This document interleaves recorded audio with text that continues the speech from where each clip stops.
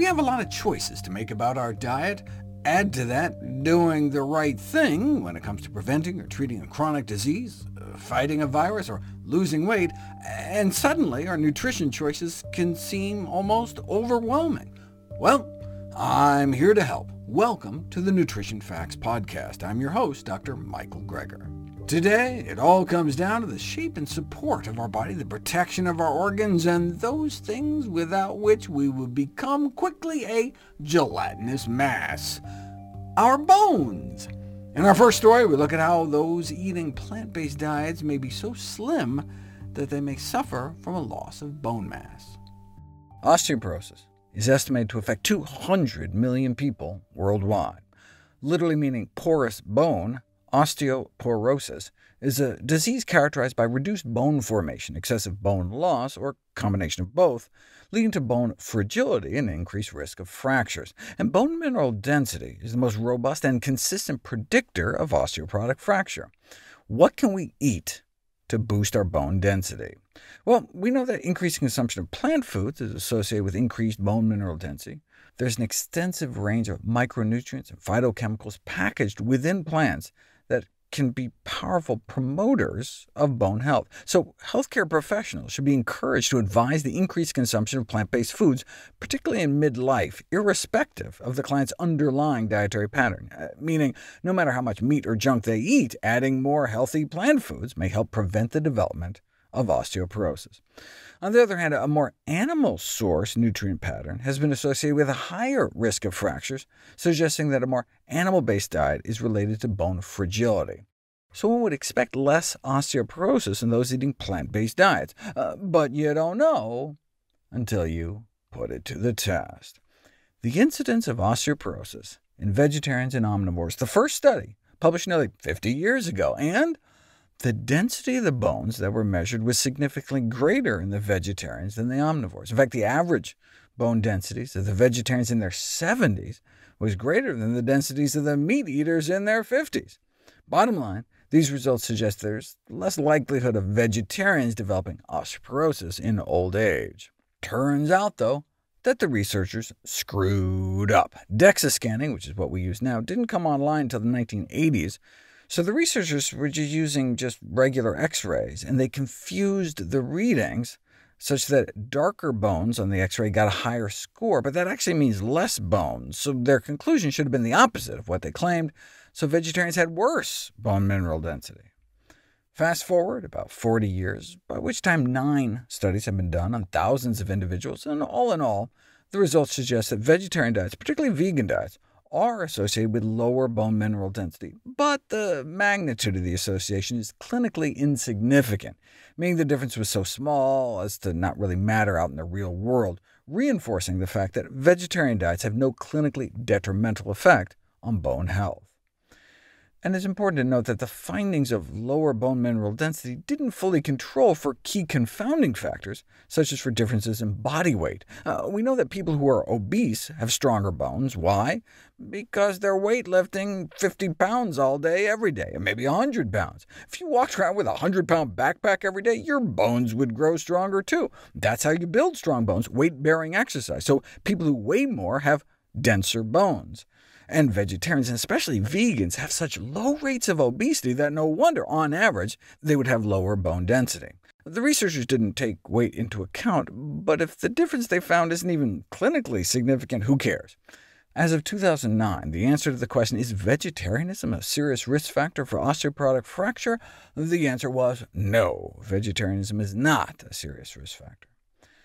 By 2018, the latest meta-analysis on veganism, vegetarianism, and bone mineral density, we were up to 20 studies involving tens of thousands of participants, and, again, lower bone mineral density was found in studies of vegetarians and vegans compared to meat eaters. The researchers conclude that vegetarian and vegan diets need to be appropriately planned to preserve their bones. But wait, did they account for the obesity thing? No, they did not. They just used what are called crude risk ratios, meaning no adjustments for confounding factors like weight. So they didn't control for things like age, smoking, obesity, exercise, and so the results are really uninterpretable. But no one had gone through the trouble of going back through all those studies and making the proper adjustments until now. The title gives it away. Differences in bone mineral density between vegetarians and non-vegetarians become marginal when accounting for differences in body size factors. Yes, bone mineral density values were significantly lower among vegetarians than among non-vegetarians, just like is the case with nearly every study on bone mineral density and excess body weight. But forget clinical significance, these differences even lost statistical significance upon adjustment for body size factors, suggesting that lower bone mass among vegetarians is in larger parts explained by their lower BMI and waist circumference. Thus, it's not so much the composition of the diets of vegetarians and vegans as much as it is the fact that they become so much slimmer. Now, a small but statistically significant difference remained for total lower spine density, a difference of 0.03. This was dismissed as having little clinical relevance, but is that true?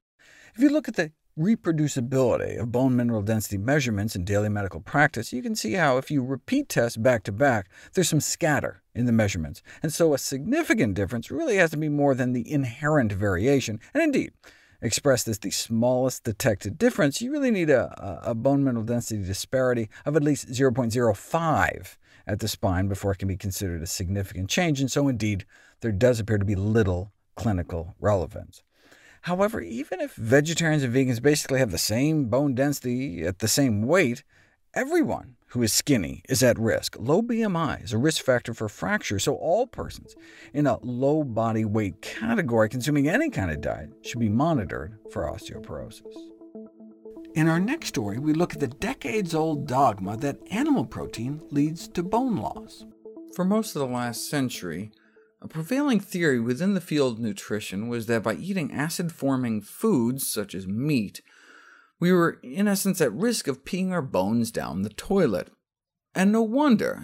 Experiments dating back to 1920 showed over and over that if you add meat to the diet, you get a big spike in the amount of calcium being lost in the urine. And so this made total sense. We had known since 1912 that meat was acid-forming within the body, and how do you buffer acid? What are in antacid pills like Tums? Calcium.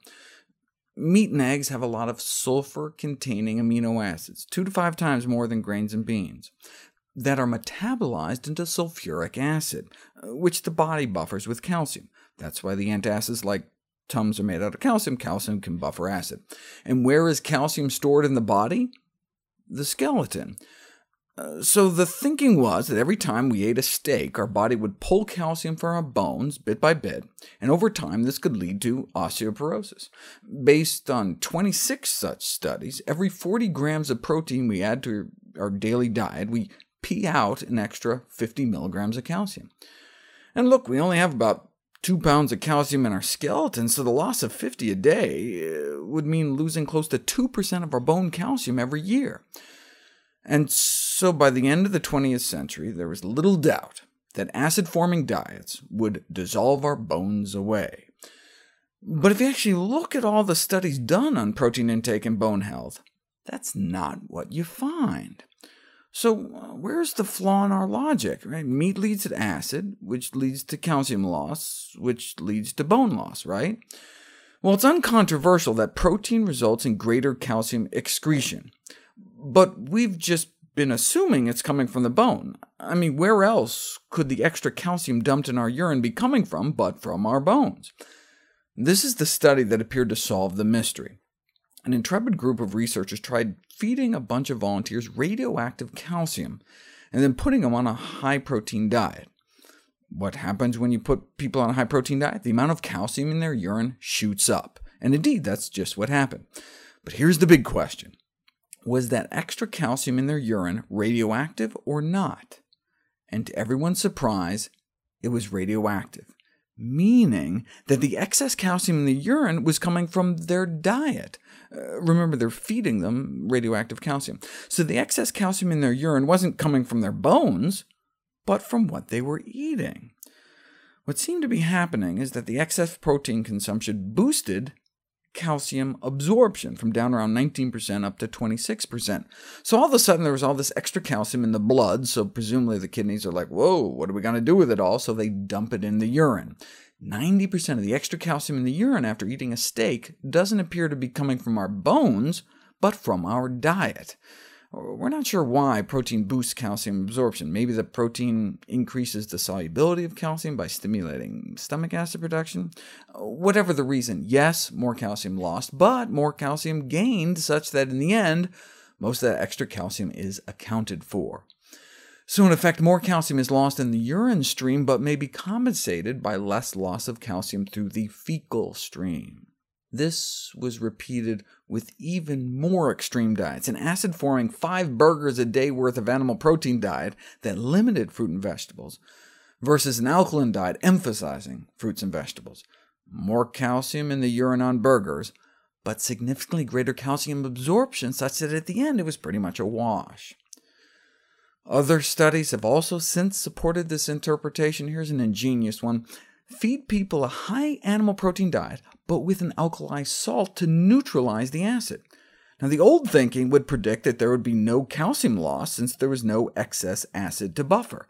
But no, even though the acid load was neutralized, there was still the excess urinary calcium, consistent with the radioactive isotope study, challenging this long-standing dogma that animal protein consumption results in an acidosis that promotes the excess excretion of calcium. Finally today, we look at how the galactose in milk may explain why milk consumption has been associated with significantly higher risk of hip fractures, cancer, and premature death. Milk is touted to build strong bones, but a compilation of all the best studies found no association between milk consumption and hip fracture risk, so drinking milk as an adult may not help bones. But what about in adolescence? Harvard researchers decided to put it to the test. Studies have shown that greater milk consumption during childhood and adolescence contributes to peak bone mass and is therefore expected to help avoid osteoporosis and bone fractures in later life. But that's not what they found. Milk consumption during teenage years was not associated with a lower risk of hip fracture, and if anything, milk consumption was associated with a borderline increase in fracture risk in men. It appears that the extra boost in total body bone mineral density you get from getting extra calcium is lost within a few years, even if you keep the calcium supplementation up. This suggests a partial explanation for the long-standing enigma that hip fracture rates are highest in populations with the greatest milk consumption. Maybe an explanation why they're not lower, but why would they be higher? This enigma irked a Swedish research team, puzzled because studies, again and again, had shown a tendency of higher risk of fracture with a higher intake of milk. Well, there is a rare birth defect called galactosemia, where babies are born without the enzymes needed to detoxify the galactose found in milk, so they end up with elevated levels of galactose in their blood, which can cause bone loss even as kids. So maybe, the Swedish researchers figured, even in normal people that can detoxify the stuff, it might not be good for the bones to be drinking it every day. And galactose doesn't just hurt the bones. That's what scientists use to cause premature aging in lab animals. They slip them a little galactose, and you can shorten their lifespan, cause oxidative stress, inflammation, brain degeneration, just with like the equivalent of 1 to 2 glasses of milk's worth of galactose a day. We're not rats, though, but given the high amount of galactose in milk, recommendations to increase milk intake for prevention of fractures could be a conceivable contradiction, so they decided to put it to the test, looking at milk intake and mortality, as well as fracture risk, to test their theory. 100,000 men and women followed for up to 20 years. What did they find? Milk-drinking women had higher rates of death, more heart disease, significantly more cancer for each glass of milk. 3 glasses a day was associated with nearly twice the risk of death, and they had significantly more bone and hip fractures too. Men in a separate study also had a higher rate of death with higher milk consumption, but at least they didn't have higher fracture rates. So a dose-dependent higher rate of both mortality and fracture in women, and a higher rate of mortality in men with milk intake. but the opposite for other dairy products like soured milk and yogurt, which would go along with the galactose theory, since bacteria can ferment away some of the lactose. To prove it, though, we need a randomized controlled trial to examine the effect of milk intake on mortality and fractures. As the accompanying editorial pointed out, we better figure this out soon, as milk consumption is on the rise around the world. We would love it if you could share with us your stories about reinventing your health through evidence-based nutrition. Go to nutritionfacts.org/testimonials. We may be able to share it on social media to help inspire others. To see any graphs, charts, graphics, images, or studies mentioned here, please go to the Nutrition Facts podcast landing page. There you'll find all the detailed information you need, plus links to all the sources we cite for each of these topics. For a vital, timely text on the pathogens that cause pandemics, you can order the ebook, audiobook, or the hard copy of my latest book, How to Survive a Pandemic, or go to your local public library, for that matter. For recipes, check out my new How Not to Diet cookbook. It's beautifully designed with more than 100 recipes for delicious and nutritious meals. And of course, all the proceeds I receive from all the sales of my books go to charity.